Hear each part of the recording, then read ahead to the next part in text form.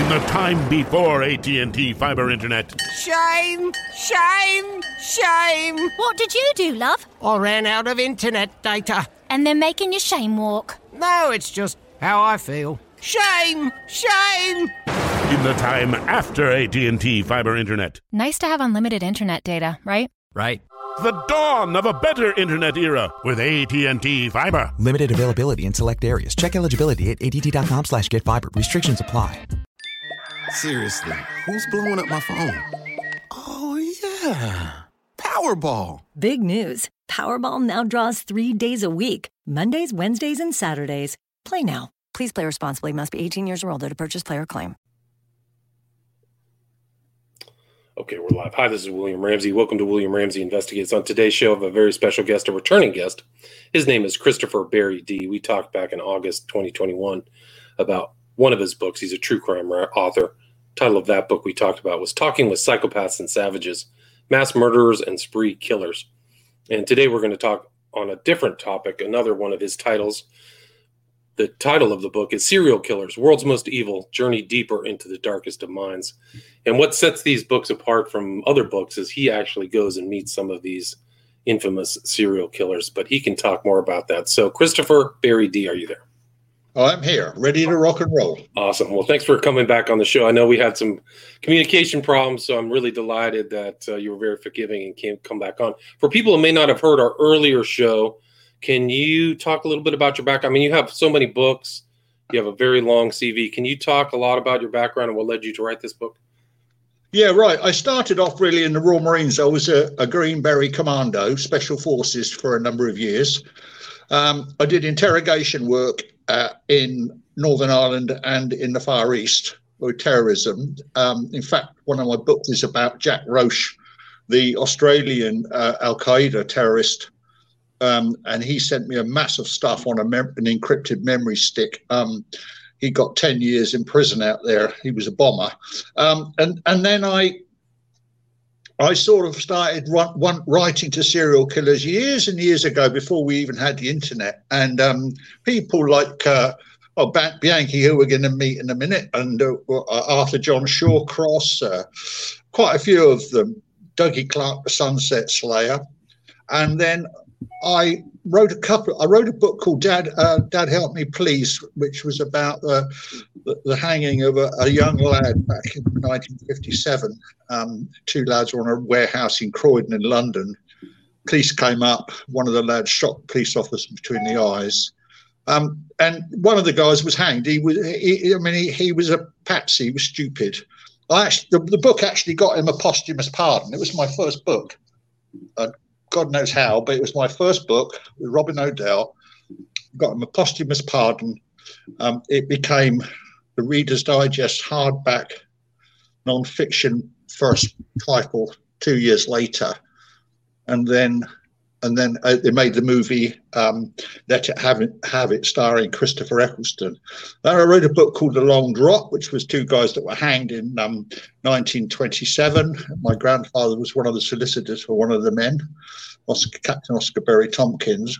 And then I started, it was just all fluke, really. And really what happened was a London TV producer saw my news cuttings and press about the hanged boy. I did a program, and then 2 years later he said, "Chris, how would you like to go to the United States and interview those serial killers that you've been writing to?" And this is going way back then. The programs, there were 12, I think, rather bland title of The Serial Killers. But that was the first time in history, in television and criminal history, that anyone was allowed to go into a prison with a TV crew and interview these people, and for them to say what they wanted to say, and then broadcast it. Wow. Today, everybody's at it. I mean, you go online now onto these different channels, and you'll see lots of people interviewing serial killers and murderers in prison. But we were the first. And as a result of that, these books started coming out with the killer's own words. And then I developed the travelogue style. And now I've had some 40 books published. even in Japan. I mean, they gave me I got a copy of my book from Japan, actually, and I can't read it because I can't understand what it says. But Russia, Poland, Germany, France, obviously in America, about 15 different countries. And I'm now, by fluke, the world's #1 true crime writer. And that's it. That's the history, really, in a nutshell. Congratulations. That's amazing. So you were there even before this phenomenon kind of is at least taken over in the States. I think true crime is the #1 podcast, genre. But I mean, meeting some of these people, you wrote about this. The U.S. produces the most serial killers, violent country. Can you talk kind of about some of your first interviews on that serial killer show you did, and how was that distributed? Was it distributed TV or to VCR or? Well, it went on TV. There was a bit of an uproar at first because everybody kicked off and said, well, you can't allow these people to say what they want to say. But before we did it, we actually spoke to next of kin, and they said, well, no, that's we understand that. My attitude is I want to hear what these people are, why they do what they do. And so that was really the reason for it. I've never written for money. I've never written or do TV for money. I do it because I love it. And I think that with my first killer was Michael Bruce Ross at Connecticut. He was the first one. I went first of all and got him on audio tape. And then we went over the film crew. And as a result of interviewing Michael, he's now been executed at Summers Prison. He was executed a while back. But I cleared up 2 cold case homicides for the Crystal Run Police and the New York State Police. That of Paula Pereira, he admitted that to me on camera for the first time, and he admitted the murder of a little girl for the first time, and that got him. And then he also admitted he murdered 2 little girls, schoolgirls, but he admitted what he did to their bodies after he killed them, which the prosecutor, Bulldog Sati, went absolutely nuts when he heard it, when he read it. And Michael was executed. What was his? Can you say his name again, Michael? What was his last name? Michael Bruce Ross, ROSS. ROSS. Thank you, Michael Bruce Ross. And he looked very bookish. He looked like the boy next door with his glasses. He was a Prudential insurance salesman knocking on doors. And I got on very, very well with his arresting detective. That was Mike Malchik. And then we also did another killer interviewed another killer in Trenton State Prison, which Mike Malchik arrested, James Paul. So we did him. He was a serial killer. Yeah, we got 2 in one go there. And so that was kind of the start. I mean, how much do you know offhand how many of these people that you have interviewed? How many serial killers? Well, I've almost lost count because not all of them are serial killers. One was Ronnie DeFeo. That was the Amityville horror guy. I interviewed him at Greenhaven Correctional Facility in New York. Another one I really loved meeting was Harvey the Hammer Carignan, who's at MCF Stillwater in Minnesota, built like an ape. I had a full contact, and he wasn't shackled. I went in with him. I've got hundreds of letters from these killers, and he actually threatened me, in a veiled threat. I was in a room with him, unshackled, like I was with Bianchi. But he's a beast. I mean, he's probably killed more people than Ted Bundy, really. Really? What was his? Was he a female killer or a male killer? Like he killed men or women or both? Young girls and women. Yeah. So, he bludgeoned them to death with a tire iron or a hammer. That's what we call him, half the hammer. He got a very soft voice, built like an ape, about 6'3", immensely strong, plate-like hands. But he threatened me. He said, if this goes wrong, Christopher, he was leaning over he said, if this goes wrong, Christopher, he said, I know where you live in America. And I said to him, Harv, it's on my stationery. You can see that. He said, no. He said, but I know what your wife looks like, and you drive a silver Mercedes. I know where your children go to school just up the road from you in Shedfield. Wow. He said, if you do anything wrong, I've got friends there that look after me. I mean, you've interviewed some of the nastiest people ever. I mean, what was it like to see? I mean, in this book, you met John Wayne Gacy. What was your first impression of him? Well, Gacy it was only a very short. I was in to see somebody else actually, and I managed to con my way in to see Gacy. The interesting thing about this is my books now are a bit of a travelogue, a bit of a Bill Bryson, and you've read them, and you know my style. And what I do is I don't talk at the reader. I'm with them on a journey, and they get to identify with me and my black sense of humour, and that's why my books are sort of very laid back in many ways. Accessible, very accessible. Yeah, you can follow. You've got to be. I think it's a very grim subject, but you've got to lighten the load sometimes. What I love about the Gacy thing, more than it actually interviewing that piece of scum, was the fact we went to a place called Chester, which is about 1.5 miles away from Menard Correctional Facility, and it was the home of Popeye. And it's where the Seeger, the guy who invented Popeye, and the interesting thing was the town was incorporated by this guy years and years and years ago, and his wife came from Chester in England, and that's why it became Chester, Illinois, and that's where Mark Twain was a paddle boat, captain, and a quaint little village with a 12-foot statue of Popeye in the main square, and then you drive along that road by the side of old Mississippi there, and you come to this very castle-like facade of Menard CF. And it's a grim-looking prison, I can tell you. It's one of the old big houses. And Gacy was a sloppy, horrible, greasy little man, dirty, oily, sweaty palms. And I'd actually been filming in where he lived at Somerdale Avenue, and I got a presentation cup from the cops there, Des Plaines Police Department, and I spent a lot of time with Joe Kozenzak, who was one of the arresting officers. Interesting guy, not the most interesting. The most boring one I've ever interviewed was Henry Lee Lucas down at Huntsville. But Gacy was all right, but just horrible. And just to debunk one little thing, the paintings sold by Gacy on the internet, or allegedly by him on the internet, are not fake. He had another inmate paint them, wow. And he basically, he didn't even sign them. They sort of copied the signature, which is a scam that a lot of prisoners pull these days. And he sold. True crime memorabilia is a big thing right now. Like a lot of this kind of I wouldn't say they're worthless now. I think they're probably more collectible because they are fake, and there is the story behind them. There's that. I mean, Bianchi, Hillside Strangler, pulled the same stunt. They're always on a scam of some sorts.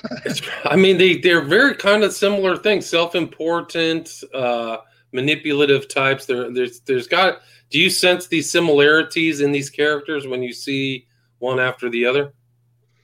Yeah, you're right. You're actually correct. There is a controlling aspect to them, holier than thou, up their own backside sort of thing. But I can actually manipulate them far more, because what I do is I let them think they're manipulating me. Bianchi's the greatest manipulator, one of them. The other one is J.R. Robinson, the bodies in the barrels guy. They're arch manipulators, but I get that. I'm into reverse psychology and MK Ultra and mind control, and I get it, and I know exactly what turns them on, what turns them off, when to push a switch, when not to push a switch. Like I did with Shawcross. After Shawcross, the Monster Rivers, he started to sweat and get a bit angry with me. But just reach forward and touch him on the knee and say, look, don't do that, because your missus is waiting outside and she's going to go ape, if you kick off. But you've got one other thing that your viewers should understand is that these men are cowards. Interesting. So they're physical cowards, you think, when you're with them face to face? But they're big. They're big. Some of them are big guys. I mean, for instance, Dougie Clark, Sunset Slayer, I interviewed him on death row in San Quentin, and he came out heavily shackled, swearing the language was blue. You know, he's like a New York longshoreman swearing.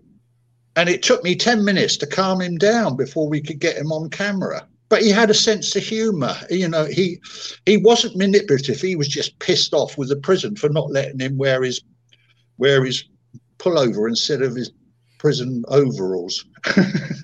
But a lot of them are, you're right. Gacy, extremely manipulative. He tried to sue Brian Dennehy, the actor. I didn't know that. Yeah, he tried to sue. Wow. On what cause? What cause of action? Misrepresented him, called him a serial killer when he'd only been convicted of 2 of all the 33 or whatever it was. And then the other one that was very bad was Schaefer, the cop killer down in Florida. He actually sued Robert Resler of the FBI for a similar nitpicking, stupid thing. Bianchi sued a playing card company called Eclipse in California. It bankrupted the company because they had to defend it. Right. The couple got divorced because of the stress. They lost their home. And Bianchi won it, but he was only awarded 50 cents. And it was like just had its picture on a playing card, right? It was a copyright violation? That's it, yeah. He's a jerk. I mean, didn't he get put to death? Or is he still in prison? No, he's in Walla Walla. I interviewed him there in Washington State Penitentiary. I spent a week in there, had the run of the place. But, shall we go on to Bianchi? Yeah. Well, Bianchi's chapter 2 in the book. He was one of the notorious hillside stranglers with Angela Bono, his half cousin, down in LA, and he killed a number of prostitutes and killed 2 little schoolgirls, left their bodies dumped on a hillside, which he did all of the bodies. And I never got to interview Bono, but I did I was writing to Kenneth for about 2 years. While he was protesting his innocence. And he was sending me hundreds of letters and documents. And then I then said to him, well, you killed 3 girls in Rochester, didn't you? You know, you did the initial killers. Wasn't it called the alphabet murders? They had all the same front letters on their names or something? Yeah, double initial murders or alphabet murders. And so he said, no, I didn't do that. Well, I knew that he did it. And you know, even the Rochester police knew he did it, but they couldn't pin it on him. And the bottom line was, he said he couldn't have been the LA murderers because his DNA was different. He said, you know, non-secretor or something. Right, yeah. And I said, well, look, you know, and he said, I can prove it. I've got all the documents in my cell. I said, well, send them to me. Well, he was very choosy. He sent me a whole pile of documents, but he missed 6 pages out. And I contacted Robert Beams at the FBI, who was a blood specialist, and he sent me Bianchi's blood results, and it proved that Bianchi was lying. Now, that happened after I got a visiting order from him. And literally, while I was filming in the States, he was so pissed off with me that he almost refused to see me because all this had crossed in the post. But I went in and I was in a small cubicle with him, and he was unshackled, and he just sat there across the table, and the room was locked. And he kept staring at me, and he's got, as I said to you before, William, he's got the eyes of a dead eyes of a great white shark. He's a horrible, vile man. And he kept staring at me, and I could feel the heat, the evil coming off of him. It was like I could smell it. And I just got up and I walked around his side of the table, and I put my arm around his shoulder, and I said, come on, give us a kiss, you miserable fucker. I've come all the way from England to see you. And his brain stopped working. He couldn't figure out what I was doing. It was all bullshit he was giving me. And all of a sudden he switched off and he started laughing. And I got an hour's interview with him. And then when the guards came to get him out of the room, as he got to the door with the guards with him, he turned around, he said, you ever come near me again, I'll tear your fucking head off. And you said looking into his eyes was looking into abyss. I mean, the guy was a monster. He had the craziest look on he has really like kind of slitted dark eyes, really. Yeah. The other good thing was I did actually see him twice after that. He boasted about he was in a special housing, yours shoe they call it or something, and I had the run of the place, and I thought I'll go. He always boasted that he had the biggest cell in the prison, and he was a trustee, and he had the run of the place, and he had this big comfortable cell. So I said to the warden, I want to go and visit him. So I went up onto the shoe, and you know, you guys out there know you've got a yellow line, and you mustn't cross the line because they'll spit and throw urine and stuff at you. And I think it was cell number 8, and I walked along the yellow line, and the guard said, "Chris, don't go over that yellow line, for Christ's sake." And on the way back, I thought I'd walk up to his cell, and he was asleep in this tiny little concrete bunk. It was horrible. And he had his headphones on, listening to his music. And I said, "Hello, Kenny, it's your Chris. Come to see you in your big house." He went ballistic. And the guards came up and they said, "Look, Mr. Bianchi, if you don't be a good boy, we'll put you down the hole." And he said, I'm going to sue him. I'm going to sue the prison. So they threw him down a hole for a month. And then, but just before he went off, I actually shot onto the exercise yard, and there he was walking through the snow with his baseball hat pulled down over his face, and he never looked at me. After that, I went to Bellingham with the film crew, where he killed the 2 girls, Karen Mandick and Diane Wilder. And I sent him postcards. Everywhere I went where he killed, I sent him a postcard, and I said, "Wish you were here."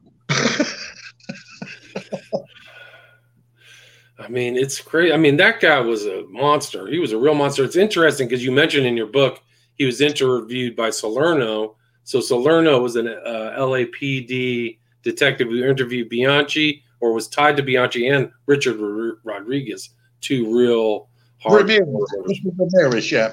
Yeah. And also one of the strangest things about Bianchi was this woman, Veronica Compton, who was trying to fake a crime to get him out of jail. Can you talk about that?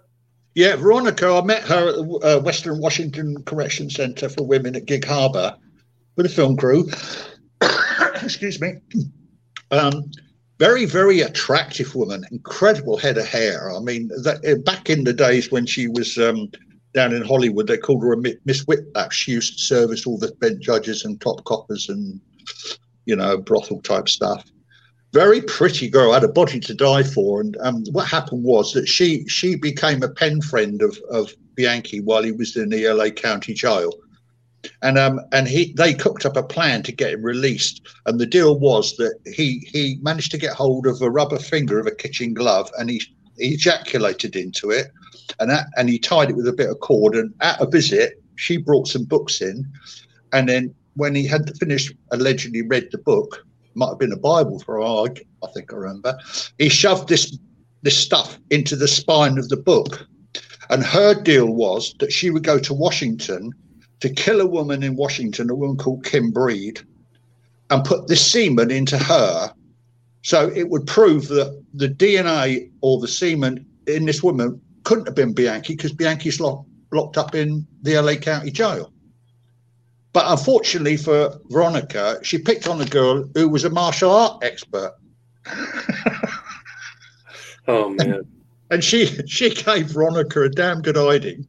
And then Veronica was arrested trying to get on a plane. But interestingly enough, Veronica was also writing to Dougie Clark, the Sunset Slayer. And their plans were that if he got released, they would open up a mortuary to have sex with the dead. Wow, that's crazy. But another funny thing is, Veronica is now released. I mean, she tried to escape once. She used to send me video cassettes that were like plastic clear of the most perverse stuff you could ever imagine. But she actually married a prison psychiatrist. That's so bizarre.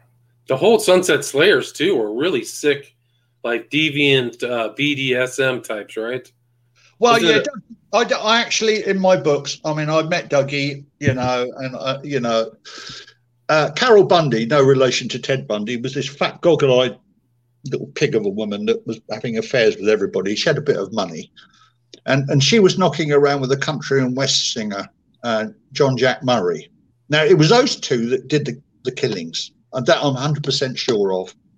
Then when the police started to close in on Murray, she lured him into his camper van, and while she was tonguing his arse out, excuse the language, she called it anal linctus.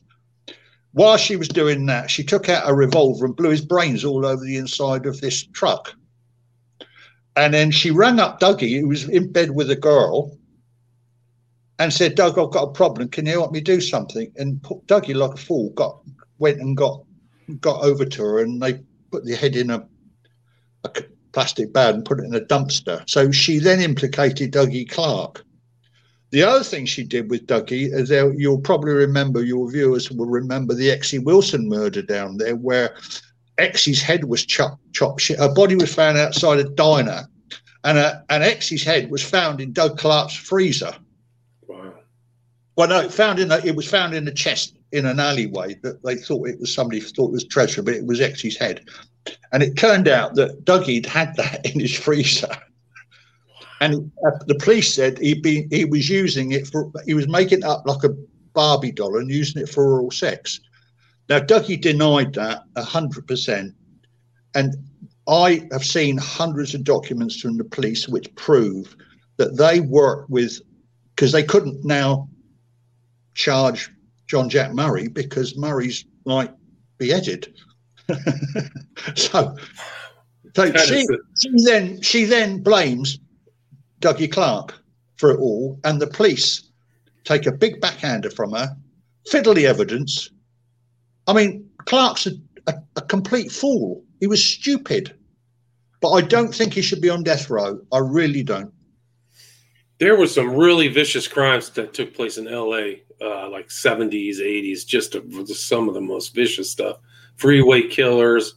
Kraft was killed like 100 people. It was a freaking slaughter. It was a slaughter back then.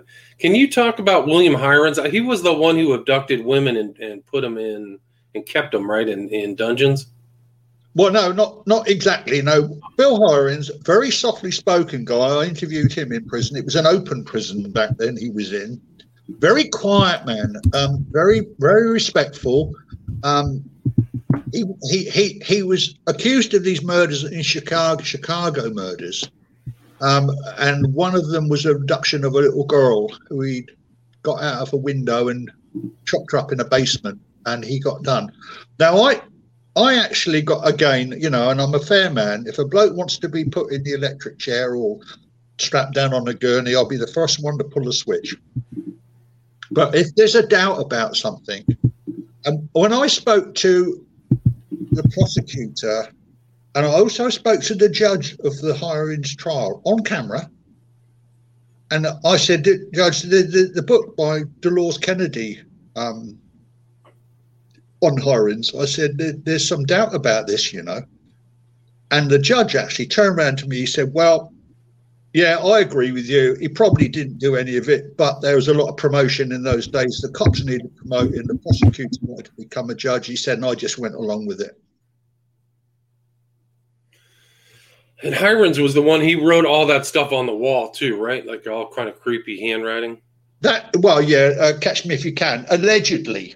And I'm going to say that because, again, anybody that kills a little girl ought to be drawn and quartered. But I think that this is the thing about when you meet these people, and then you go and you meet the cops, and then you go to the crime scenes, and if something doesn't quite smell right, and you've got to remember back then, in Chicago, right back then, the police were so corrupt.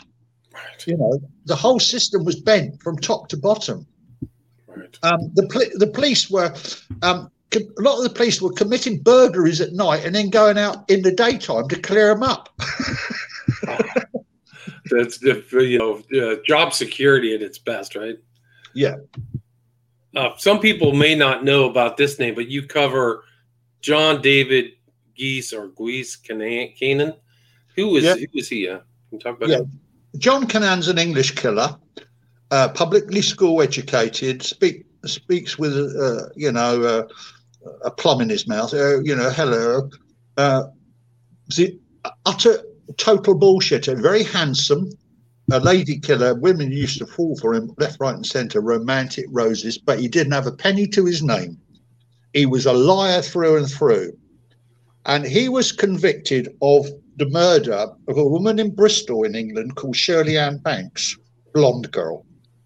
And to cut the story short, what happened was when the police they arrested him on a robbery charge in Leamington Spa, and then when they went to his house in the garage, they found Shirley Banks's mini car, and it had been repainted, and the number plate was SLP 386. Now remember that, SLP 386. I worked with the cops down there, even the Somerset Police. And Detective Chief Superintendent Brian Saunders and I think we went for a walk or something, and he said, I can't figure out why SLP 386, Christopher. He said, I've been looking at star signs. And this is a lead homicide cop. And it suddenly twigged. I says, Susie Lamplugh, SLP, Susie Lamplugh, third victim, 1986. And he looked at me and said, Jesus Christ. Susie Lamplugh was an estate agent that he'd allegedly murdered in 1986, the same year. I also got him for the Sandra Court murder in Bournemouth on May Day bank holiday. So anyway, John Cannan is now in prison for life for the Shirley Banks murder. And I'm working with the Metropolitan Police trying to pin the Susie Lamplugh murder on him, and he's not saying a word. And so they're trying to figure out what car he used to abduct Susie. And I said, well, at the time he had a red Ford Sierra car. He borrowed it from the prison hostel cook when he was on the day release for much earlier offences, way back, rape offences. He said, how do you know that? I said, it's in his letters to me. The police spent a month going through every scrapyard in London and found the red Sierra car. And in it, they found the DNA of John Cannan, and they found the DNA of the now missing Susie Lamplugh. But when it went to the Crown Prosecution Service for a charge, the Crown Prosecution, the can't prosecute service in this country, said, well, that doesn't put them in the car at the same time. So they're still looking for a body. Wow, that's too bad. Oh, man, that's terrible. So, I mean, how many people do you think that guy killed, Cannan? John, I think he definitely killed 3, but also there were a whole load of rapes and very vicious violent assaults, which he's been convicted of, and there's probably a couple of other homicides, but I can only say definitely for 3 because he was linked to the Sandra Court murder in Bournemouth because one, he said he'd never been to a car auction there in his life, which I know he had. But when I was in Bristol with Detective Brian Saunders, I was looking for a black bin liner bag full of crap that had come out of John's BMW car. And in it, I found a screw-up pay and display ticket. And I said to Brian Saunders, what's this? And he said, I don't know, it's a bit of paper. And I unpeeled it because it was sticky, and it had him in Poole in a pay and display car park within an hour of Sandra gone missing. And there was a lot of other things. There was a letter written that it was similar to his handwriting and stuff like that. But John's in prison now, and he's not saying a word to anybody because he thinks he's going to get released next year. Wow, so he could be released. And you went and met him in prison, is that correct? No, I met him. I only met him once, and that was in the cells at the Old Bailey when he came up for appeal. Gotcha. And then you also actually went and visited a woman too, right? Patricia Wright? Yeah, not so much. Again, Patricia Wright, she this was a particular, I mean, she was, I think she's dead now. I think what happened was that she was serving a life sentence, but I think she had cancer, and on humanitarian grounds, they released her before she died. Black woman, she had a lovely family, and she was married to a little gay guy who, I mean, this is all sordid stuff. And anyway, but she conned this little guy to writing out 2 life insurance policies. So and then she forged his signature on them, and then she kept up the payments. Well, his body was found in a caravanette thing in downtown, I think it was LA or somewhere like that, downtown, and in the heat, and this whole bloody thing stunk. Some people walking past it, and the stench coming out of this van. Anyway, the police went into the van, and they found some fingerprints in there, and one of them was on a mirror, and it was from a man aptly named Slaughter. I think his name was Gary Slaughter, something like that. Anyway, they arrested him, and what had happened was she'd paid Slaughter to kill this guy and get the insurance policy, right? And I mean, the guy had only been dead about a day, and she submitted the claims for this insurance policy. But what she didn't do, she didn't pay Slaughter his whack of the money. So he turned on her. He's in prison, and she ended up with a life sentence. Now, she vehemently denied to me in correspondence and, whatever, and her whole family believed her that she hadn't been involved in it. And I thought to myself, and there was a lot of stuff on the internet. She had a big following on the internet, a bit like Dali Routier has, a big following on the internet supporting her, trying to get her out. But when I examined all the documents, and there were hundreds, and when I cross-references dates and insurance policies and other stuff, I eventually put all of this to her sister. And her sister then said, Christopher, you're right. My sister, Patricia, Arlette was a sister, but Patricia did it. And then Patricia wrote to me, and it's in my book, and she said, yes, I did it. She took unlike many of these other people, right? Most of these guys always say the serial killers say they're innocent. Somebody else did it. Would you agree with that? Yeah, I mean, Harvey the Hammer had a unique defense. I mean, when I interviewed him in MCF Stillwater, he said it was all their fault, Christopher. I said, well, he said, I had to kill them because they would have accused me of raping them, and then I would have been locked up, and I never raped anybody. And I said to him, Harvey, I said, I could believe that. You have been convicted of murder before. I said, this was way back in Alaska when he was a 20-year-old soldier, and he went down and he went to various prisons, including the Rock, Alcatraz. I said, but I could believe it if it was twice, but not 50. Gosh. I mean, it's pretty crazy that how many of these people you've seen are notorious killers, like just the worst type of people ever. Somebody in here says they would be taking a shower after meeting all these people. I mean, what's it like for you to have all that kind of, processing all that death and murder? Well, like I said, I'm an ex-Marine commando. I mean, when I'm interviewing these people, William, I've got ice going through my veins. I don't react to anything they say, because if I did, I'd be useless at my job. I wouldn't be able to write. I wouldn't be able to do my job properly. I'd completely mentally detach from it. I'm immune to it. It's like I've had a COVID vaccination. I can't get COVID, sort of thing. But I have got a heart, and one of the reasons I do it, because occasionally, like with Kenneth McDuff down in Texas, or Michael Ross or Arthur Shawcross, I know, I meet the next of kin, and they want closure. They would like their child back, the body back. And on several occasions, I've managed to achieve that. And I imagine that if that was me, and that was my son or my little girl that had been raped and dumped like trash, I would want somebody to please give me let me have her body back so I can bury it,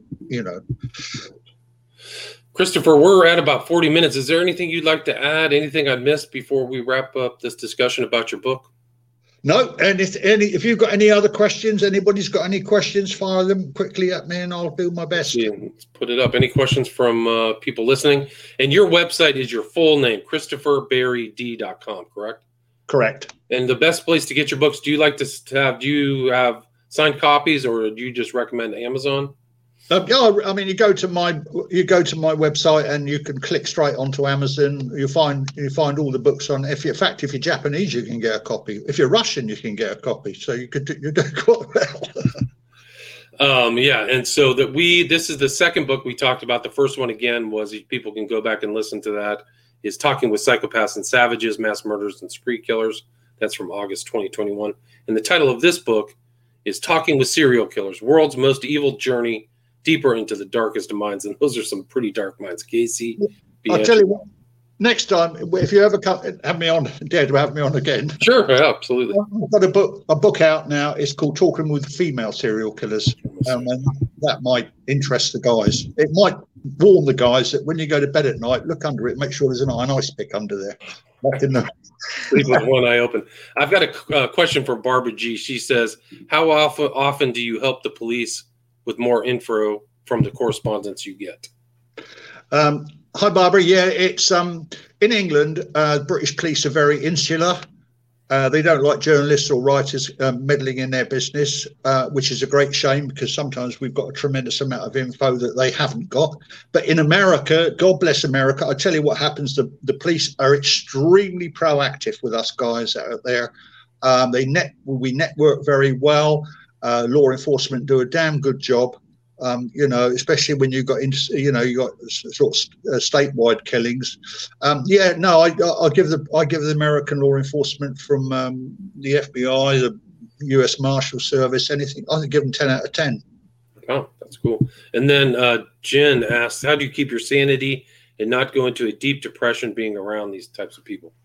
Right, Jan. Well, this is an easy one. I drink half a bottle of vodka before I go to bed tonight, some cigarettes, and I go to sleep like a light. And I wake up in the morning and think, thank God, what a lovely day. Nice. That's good. Great conversation. Definitely a gifted storyteller, verbally and in the book. So people go check out these books. Author's name is Christopher Berry-Dee. Title of the book is Talking with Serial Killers, World's Most Evil Journey, Deeper into the Darkest Minds. Thank you so much, Christopher. Cheers. Bye. All right, cheers. Bye-bye. Stay there.